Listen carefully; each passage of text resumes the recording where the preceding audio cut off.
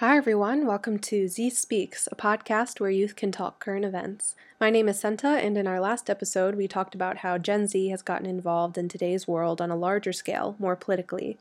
So today, I wanted to focus on our smaller yet effective ways to stay connected and involved from the comfort of your own home. I'm joined by my good friend, Xander Dake. Hello.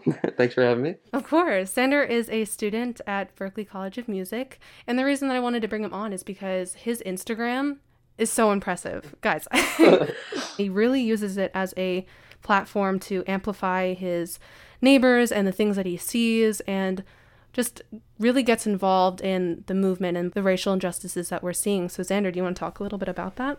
Yeah, I think it's really important to not only be sharing what you're seeing around your community, but be sharing things from people in your community who, you might not have heard from very often. I think it's also important to be, if you're not fully comfortable adding in your own voice, if you don't feel like you personally are very well spoken about certain topics, social media is a great tool for that.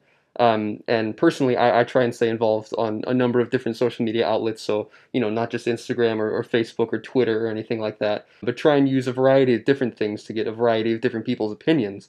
They're great tools individually to go out of your way to search for things. But if you surround yourself with people who are maybe like-minded to you or have conflicting opinions to the way you feel, no matter what, seeing the things that people around you are sharing can educate you. And if you're sharing those things, it gives your voice some amplification as well. So something that I've definitely used with transforming my social media as a way to spread information, share information, I've gotten some crazy reactions. I've gotten people calling me extreme. I've gotten a lot of unfollows. So what are some of the reactions that you've seen?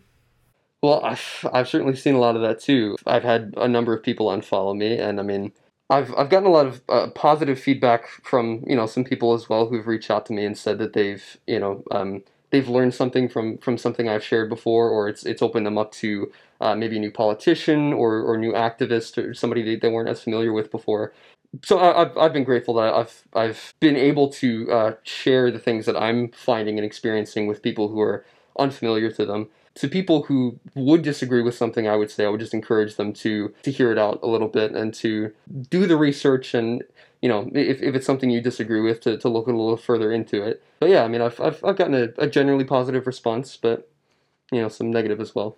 Yeah, there's definitely a difference between people disagreeing, but for good reasons. They've educated themselves, and yeah. I think I value those debates more than people just saying, you go, girl. Absolutely, I agree with that. I think it's really important to have conversations because a lot of people, we had talked about this in the past, how a good number of people wouldn't have called themselves political a few months ago or had opinions about these things in the first place. So I think it's important to give those people an opportunity to listen before making judgments about somebody who might just not feel comfortable either going out of their way to educate themselves or speaking on those issues on their own because they just aren't comfortable with it and they haven't had the life experience and different ways of thought around them. They might have been locked into one thing their whole life and sheltered by that. So yeah, I think it's really important to have those conversations. A reoccurring topic that has come up is the fact that more than ever these past 6 months, Gen Z has been so involved in politics and world affairs. Mm-hmm.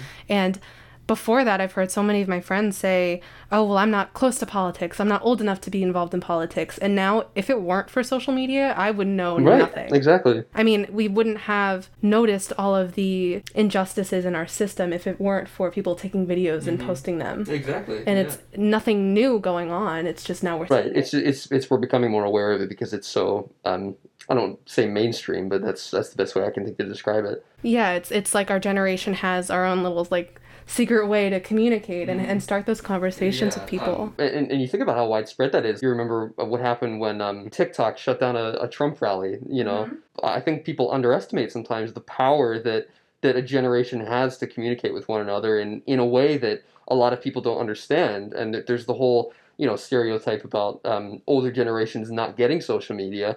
But to a certain extent, I don't think that that's true, but I think it's that young people are able to communicate with each other in a way that other people just don't understand, and it's a lot more powerful than that with the spread of information and organizing within your community.